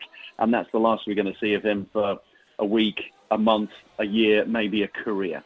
Whereas with Djokovic, he seems to have absolutely honed that over the past decade and a half. He was a little bit fragile mentally earlier in his career, and we are talking a decade and a half ago. And he was also a little bit fragile physically, and it was a combination of the two. He would start picking up a little bit of a backache in the third set when he was 2 sets down, and he got a reputation for pulling out of matches, and other players didn't particularly like him for it. And it was half physical, half mental. And he's physically now, well, if you look at the fact that he had this hamstring injury, his coach, Goran Ivanisevic, the 2001 Wimbledon champion, said that 97% of other players would have just pulled out of the tournament with that kind of injury. They wouldn't have bothered turning up. But Djokovic, much along the lines of Nadal this time last year, who was having injections on his foot purely to be able to play and couldn't feel his foot while he was playing, but just trusted it to move around. It's half physical, but it's incredibly mental as well, and it's something that Djokovic has in absolute spades. Women's side of the draw, Sabalenka, Rybakina, one of them had dropped 1 set all tournament going into the final. The other one hadn't dropped one. And I said to you last week, it's very rare in the women's game to have so many straight sets victory. It was always going to be a 3-setter, incredibly even match. I was thoroughly entertained. It was probably the match of the tournament, wasn't it? And you get to the final weekend and you think, I really hope we have at least one final that lives up to its billing. And the Djokovic-Tsitsipas final probably wasn't it. It ended up being straight sets. There was one breaker service for Tsitsipas, but even when he got to the tiebreakers, you think, Novak knows what he's doing here. He's going to put it on Tsitsipas's backhand all the time, and Tsitsipas doesn't seem to have an answer. He's taking too much on his backhand. You look at the women's game the night before, and it was absolutely brilliant and thrilling all the way through. And Aryna Sabalenka, who was in her first Grand Slam final, and had, if you compare her with last year, when throughout the season she hit 440 double faults. She was the self-styled queen of double faults. And mentally, as we've been talking about today and also last week, Staffy, she just wasn't there. And she ended up working with a psychologist as well as a biomechanic expert to get her service right. Also worked with Mark Philippoussis, who has one of the best services of this century, probably. And she put it all together and then recently said to her psychologist, okay, I'm not going to come and see you anymore because asking you questions and getting answers from you, it's all well and good. I need to go out and do it on a tennis court 7 times every other day in a Grand Slam and do it for myself. And you can have a little bit of on-court coaching nowadays, but you still need to do it yourself. You can't have, it's not like going to your local tennis club, getting the club pro out, stopping halfway through a point or a service, saying, what am I doing wrong? And he or she comes out and points it out to you. You can't do that at this level. And she needed to solve these questions herself, Sabalenka. And she did. And it was an utterly thrilling final. She got a little bit nervous towards the end. There was a double fault on her first match point, but put that behind her. She then started adjusting her service a little bit, going to Rybakina's backhand. It really did seem as if she's figured out so much. And then you had Rybakina on the other side, who is almost the opposite. You'd never see any emotion from her. When she won Wimbledon, there was a little bit of a fist pump, and you think, well, maybe she just won a club match and that's it. No, she'd actually won Wimbledon. But she keeps it all under wraps. And the sheer power and accuracy of the hitting from the two of them was absolutely wonderful, and it really bodes well for the future, because these two, early to mid-20s, if they keep going, plus Iga Swiatek, plus others to come, maybe Ash Barty will come back at some point and think, oh, I'm missing out here. It's absolutely, it speaks to a great future for women's tennis. It really does, and I actually took the time to do a little bit of background check, because I like to know a little bit more about the athlete when they're performing on the bigger stage. And Rybakina's backstory is fascinating, how she changed allegiance from Russia to Kazakhstan, I think it was. And that's right. That's right. Yes. She only trained tennis as a youngster for 2 hours a day. The rest of the time she was fitness. She was fitness, and she only chose tennis because she was too tall for gymnastics and something else. Hers is an amazing story. Ice skating. It was ice skating. Yes, exactly. Yes, and she is 6 foot tall, and she's a genuine 6-footer. Yeah, a lot of us sort of say, "Oh yeah, I'm 6 foot, and it's 5'10.5" on a good day if you're wearing a cap." But she actually is 6 foot tall, and she was far too tall to be a gymnast, and also for ice skating. And I think a lot of it is also the fact that you need to be a reasonably well-rounded person. And if you've just been brought up on tennis, then, well, it's like the cricket journalist from the Caribbean, C.L. James, said, what know they of cricket that only cricket know? You need perspective. You need to be able to see what's going on in the rest of the world and know that tennis, it's not the be-all and end-all, and that helps you to focus if you know that there are other things. And then you look at the likes of Andre Agassi, who, if you're to believe his autobiography, hated virtually every point of tennis that he ever played, because his father got him out there at the age of 4 or 5 and was just hitting against him for hours and hours and hours and hours. And it's no wonder that he and Steffi Graf ended up together, because they had similar fathers who just pushed them right from an incredibly early age. So when you've played other sports, then you get a bit more of a perspective on things. You get a perspective on what it's like to play in a team, or to do. You have different needs, different stretching exercises you do. You build up different muscles. You approach things in a different way mentally as well. So I think it's great for someone to play a lot of sports and then focus on one, as she has done. And she also had the change in nationality that was about 5 years ago now, and that's turned out to be an absolutely wonderful move for her.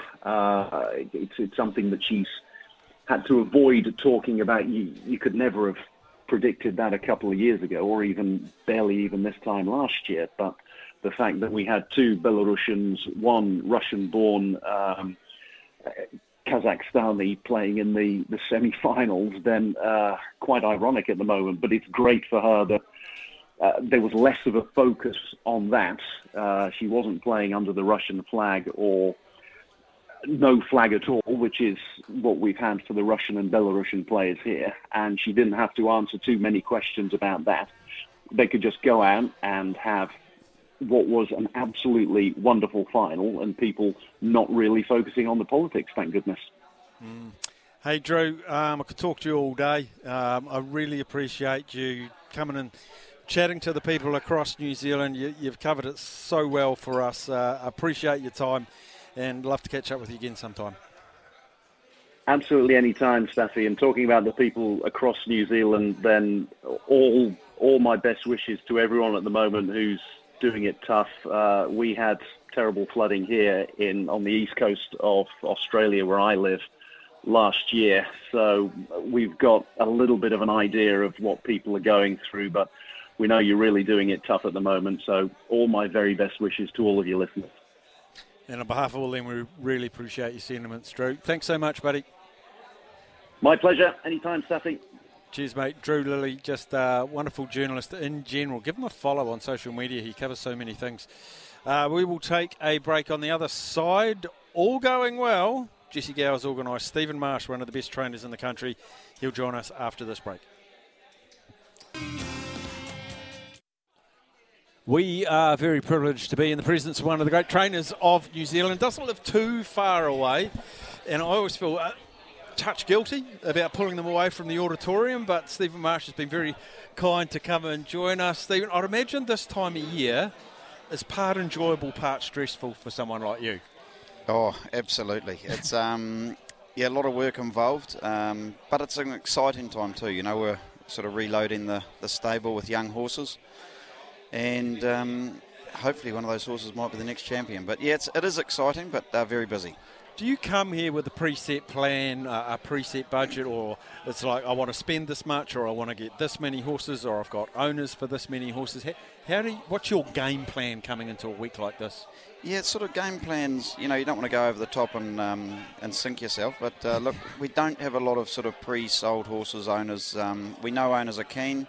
We know people are keen to join the stable. We buy them on spec, and then people come to us and we go out to them to sell the shares. And, you know, shares are selling well. But, yeah, I mean, I think we've spent nearly $1.5 million now, and hopefully we've got a fair bit more to spend. But we've got some nice horses. We've bought 5, and there's plenty more nice ones to bid on.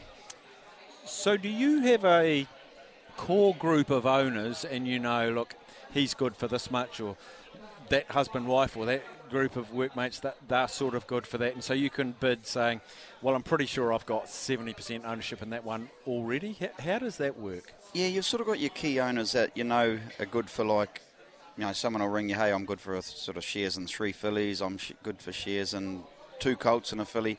You sort of know, but then you don't really know until you bought the horse, and they like to have a look at the pedigree, and they go, actually, and then they get, sometimes you get the old, oh yeah, I'm not really that keen on that horse, and then they go into another one. But you know you've got some sort of good backing from some great owners, and it's great. New people coming into the game. I mean, it's a fun game. You know, we've just had the crack $1 million. It's a terrific sport to be in, and you know, and more people are getting in. So yeah, it's great. We've had some really good support, and great support from, you know, our owners that have been with us for a fair while.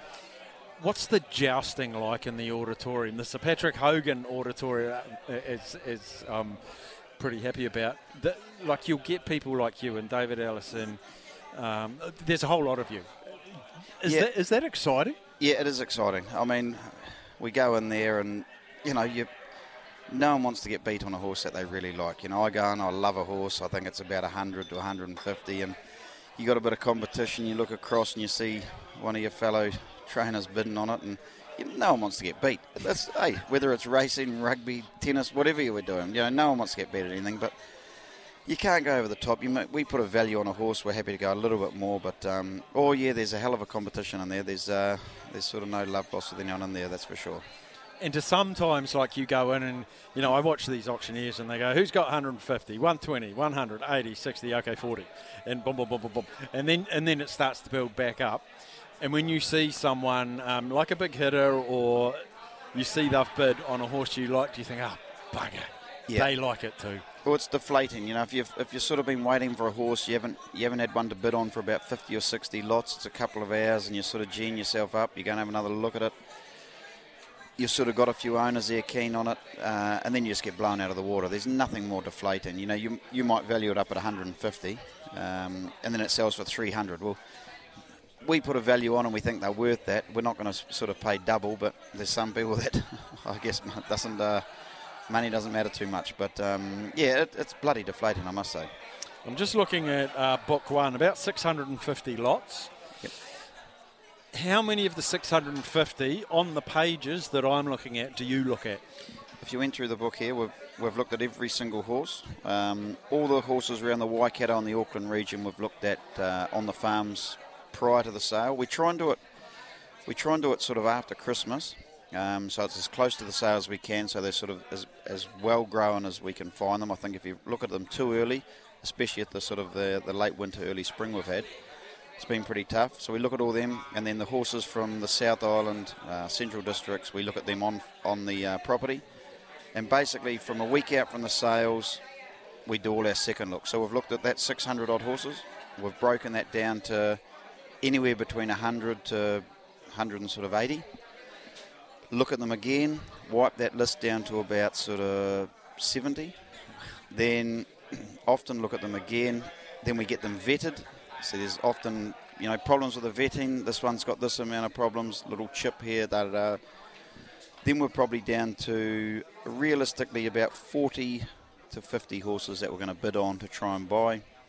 And then it comes down to putting your price on them, what we're prepared to go to, and having a crack in the ring. Some you get for unders, some you just get blown out of the water, but you've got to stick to your guns. And hey, I think we've bought some really nice horses. I mean, we've bought a Super Seth Colt Half to Moanga champion horse for $380,000, and we were expecting to go over $500,000. So that was unders, and we've been blown out of the water on a couple as well. Yeah, I was going to say, like, if where are your biggest swings, or and not in a critical way, the valuation you put on a horse, how wrong have you got what you expected the market to be and what it actually was?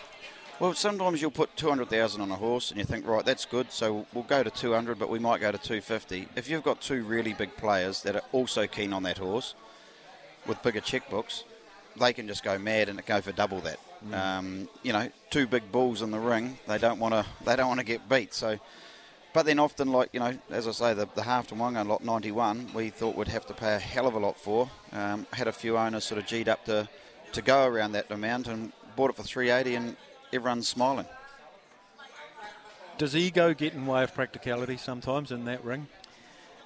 I think it does with some people, for sure. I mean, hey, we don't like to get beat, but I hate paying overs for a horse. I'd be lying if I didn't say I've every now and again maybe gone one too many bids just for a horse I love that I just would not let go. But I don't go over the top. There's a value.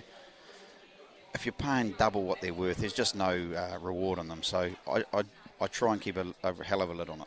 Right, you're one of the leading syndicators as well. We've spoken to a number of trainers and owners and marketers, etc. Marsh Racing, Stephen Marsh Racing, how can we find you, the people out there that might never have been involved and want to take that first little dip of the toe into the racing industry? What's the best way to get in touch with you? Look, you can go onto our website, just Marsh Racing, and you can have a look. Every night we update that with the yearlings that are for sale, what shares are in them, sort of the costs, or ring me directly on the mobile or email me. It's easy to get hold of, 027 22 8889, or just send me an email, marshracing@extra.co.nz, and we'll get back to you. But yeah, questions, I mean, there's always going to be questions and whatnot. Just give us a bell or send me an email and we'll be in touch. And here's the thing. The very first horse I got into, people, they said it was $2,000 a share and X dollars per month for training fees. I took one share, but 10 of us shared it. So instead of a 10% share, we all had a 1% share, but in the books it was just about, and it was fantastic. So even if you go on there and it says it's $5,000 to buy in and 500 a month something, take 5 people in with you and do 1,000 each. That sort of thing works, doesn't it, Marshy? Yeah, look, we had some young guys come in to a Rubik Colt last year, really good team of guys, and they all sort of got 10 guys in, took 1% each, but they did it as one little syndicate, and it's a hell of a fun. I mean, it's not a lot of money. You get with your mates, you go to the races. It's all about having a beer, having a bit of enjoyment, and hey, if your horse, there's no feeling like it where you'd know. If your horse hits the front at the 100, I've seen normal people go mad. It's just no feeling like it. It's an awesome game to be in. Stephen Marsh, thanks for your time today. I'll let you go back. How long until the next one? And you don't tell me the lot number because we're not going to give away your trade secrets. How far? You reckon about half an hour you might be polishing the hand up? About an hour, we're going to have another crack, and then tomorrow we're going to have a big go. All right, Stephen Marsh, Marsh Racing, go and sort him out. Go onto the website, and all the ones he's already got, he'll put up there and just see how affordable it is. New sport and weather. Oh, hey, we're going to play the Vault after this. 0800 150 811. Give us a call if you want to play the Vault. How much are we up to, Captain K? We're up to 150 today. 150. Give us a call, 0800 150 811. Back after the news.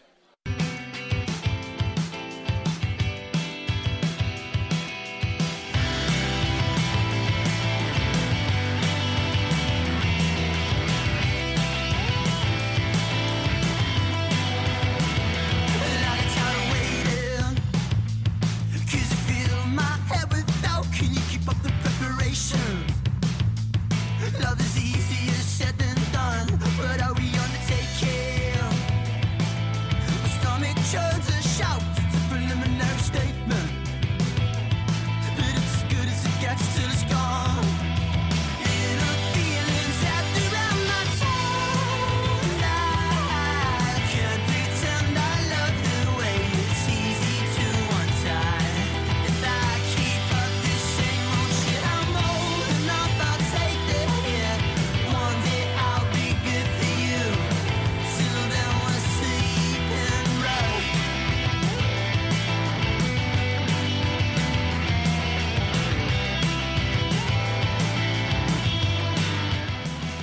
Welcome back, and thank you to Stephen Marsh. I actually just had a bit of a chat to him, and he said any size parcel if anyone wants to have a crack at horse ownership. So we've had David Ellis, we had Stephen Marsh, tremendous blokes they are actually. Guys, oops. What does this say? I can't read that. I said don't read it on here. All right. And from Ken said he never made the airport or the funeral. They got stuck on the motorway. My daughters were stuck at the airport when it closed. Ken, sympathies, my man, sympathies. I've lost connection to our studio, so I can't see them. And I've lost connection to phone calls. So, Captain K, you're just going to have to come on here. Are we set to go? Look, Staffy, we've had a few. Camera's just come on. There we go. We've had a few technical difficulties as well, but I think if you're ready, we're ready. Play the music. 10 questions, 1 answer. Can you crack the vault? I think we're on day 2, are we, Captain K? That's not quite right there, Staffy. Another technical difficulty, except this time I was the technical in that difficulty there. But look, Steph, I've spun the magic wheel, as Sammy Hewitt would. Bit of pressure being in his hot seat, but our thoughts are with Sammy Hewitt right now, and it looks like the lucky numbers landed on Zaid. Zaid, hello. Oh, the life member. Hi, guys. Zaid. Back in the... hello? Yeah, you're back in Auckland. Yeah, back in the city, back in the wet city of sales. Oh, boy. Did you listen to the Vault on Friday? I think I might. I think one of the questions asked was the individual sport, I think, was one of them. But yes, that was one of them. So you get 5 questions today, Zaid, and I can ask one of them if you want. Okay. Can I ask the first one? Because I'm pretty sure it wasn't a bull sport. Is it a fighting sport, like boxing or mixed martial arts? Zaid, as soon as we got you there. Is it a combat sport? Well, I guess we'll say, shall we? Is that your question? Is it a combat sport, Captain K? I knew that was coming, Zaid. Unfortunately, no, it is not a combat sport. Okay. Right. Number 2. We'll pass one to Staffy, please. Oh. Okay. Does this involve... You're right, Zaid, it was an individual sport. Is this sporting moment that's locked in the vault, is this a male sporting moment? Good boy for saying sporting moment, Steph. It is indeed a male sporting moment. Oh, okay. All right. Now, you've got 3 more, Zaid. Isn't it an Olympic sport? Is it an Olympic? Good question, because it's either yes or no. It is no. The answer is no. It is not an Olympic sport, Zaid. Okay. 2 to go, Zaid. Did it involve a New Zealand athlete? Good question. No Kiwis were involved in this moment, Zaid. No. Wow. Okay. This is still good. Even though it's no, it's helpful. Question, your 5th and final question, and then you're going to have a wild stab. Okay. Does it involve... Oh, wait. Is it swimming? Ooh. Jeez, jump the gun. That's no, but I like it, though. It's worthwhile. I like it, though, because asking swimming eliminates it. It is not swimming. Okay. It eliminates it. Okay. So now you have to have a guess, Zaid. I mean, you're one chance in a million, but you've progressed us with your wisdom. What's your one and only guess? I don't even know if this is a sport, but I don't know. Usain Bolt winning 100 meters world champs or something. I like that as a guess. I like that. It is a sport, and it is a sporting moment. Should we chuck it in the vault? Staffy, I don't even know what's in the vault at this point, because Sammy Hewitt, he's left us with all the buttons. Here we go. Let's punch it in and see if it can unlock Sammy's vault. I don't think it will, but... Good luck, Zaid. Good luck, Zaid. Access denied. Unlucky, Never Zadie. mind, Zaid, but you've made Bit inroads. tricky. Yeah, it was tricky. Welcome back, buddy. Thank you. All good. Cheers, mate. Life member Zaid there. Combat sport, no. Male sporting moment, yes. And then tuna, it's not Olympic, it's not a New Zealand athlete involved, and it's not swimming. Are we closer? I think we're a bit closer. I always feel bad saying no so often, but in the long run, that actually gets you through, doesn't it? Because Zaid eliminated quite a lot there, so I think we're definitely creeping closer, Steph. That's all I'll say. You know, Sammy gets upset when we give away clues. Yes. No, well, I can't give clues because I don't know what it is, so I'm rendered useless when it comes to that. I still don't know, actually. And I'll give people a hand because we found out. Did we find out? It's not a ball sport. Yeah, we found that out on Friday. So that's why I quite liked the swimming question, and I quite liked the Usain Bolt sprinting question as well. All right. What does that mean we're up to? 100, 150, 200 for the vault tomorrow. Get your thinking caps on. I actually can't help you anymore because you only get 3 questions tomorrow. So go back and listen to all the ones from Friday, all the ones for today. It's all on the SENZ app, and see if we can't crack it tomorrow. We'll take a break, and after that, I think we're going to have a look back in the day. Here's what happened back in the day. Now, just before I go back in the day, 2 things that you might be interested in, Captain K. Thank you for driving hurriedly back from Karaka back to the studios. Actually, one thing, just to give people an update on Sammy Hewitt. He sent us a message, and he said, I'm just trying to find it. Here it is. So Sammy Hewitt's fine. The road by his house has slipped away. All the roads are all flooded and closed.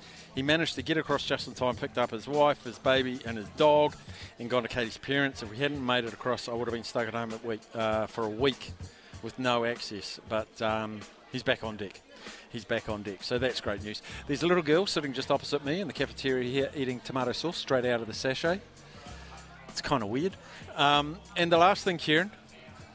Yes? I've just scored a ticket to Jimmy Carr tonight. Wow, so you make me drive all the way back here. I'm upset because I can't be at the sales, and now you tell me, you've ruined my day, Steph. See, it was going to be a measure of the kind of man you are, whether you'd be happy for me or disappointed for yourself. Of course I'm stoked for me, but that was our team planning. But we never actually did it, did we? Instead of dwelling on today, let's look back at the day, Steph. Well, I'm trying to. I'm just trying to find the back in the day. Here it is. Okay, so Jimmy Carr tonight. This is going to be fun.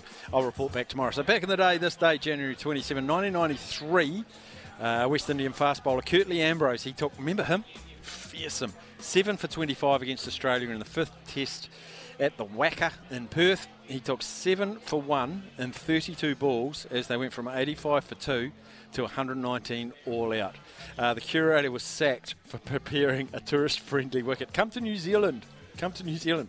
2012, there was a record, and it happened between Novak Djokovic and Rafa Nadal.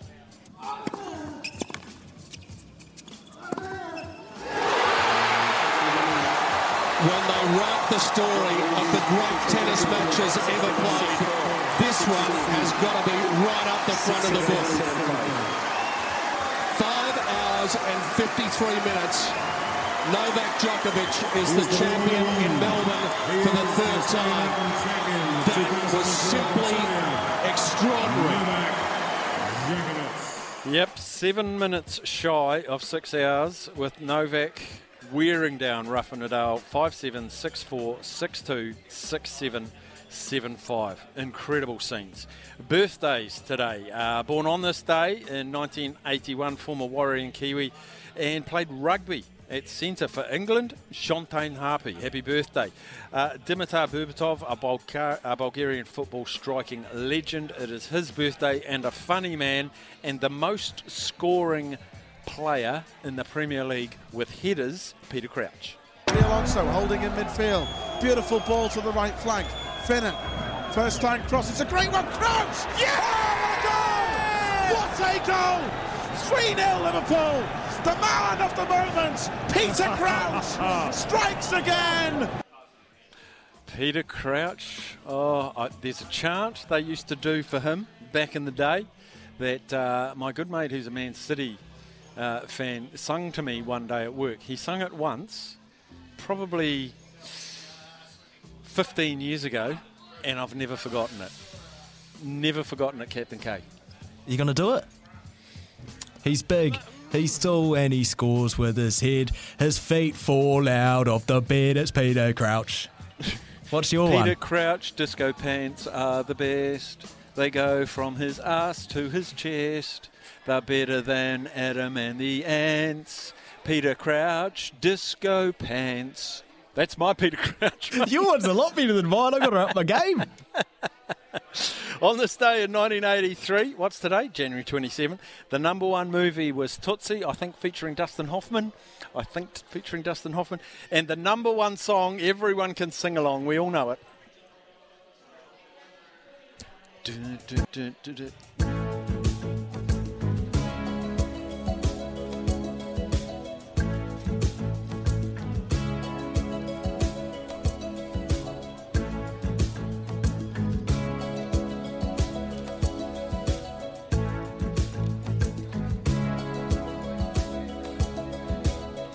The drums echoing tonight, and she hears only whispers of some quiet conversation. She's coming in 12:30 flight. The moonlit wings reflect the stars that guide me towards salvation. I stopped an old man along the way, hoping to find some old forgotten words or ancient melodies. He turned to me as if to say, hurry boy, it's waiting there for you. Gonna take a lot to drag me away from you. There's nothing that 100 men or more could ever do. I bless the rains down in Africa. I left it on to the chorus so you could sing along, New Zealand. We'll take our last break. We're up to lot 366 out here at Karaka, but we'll be back to wrap it all up after this.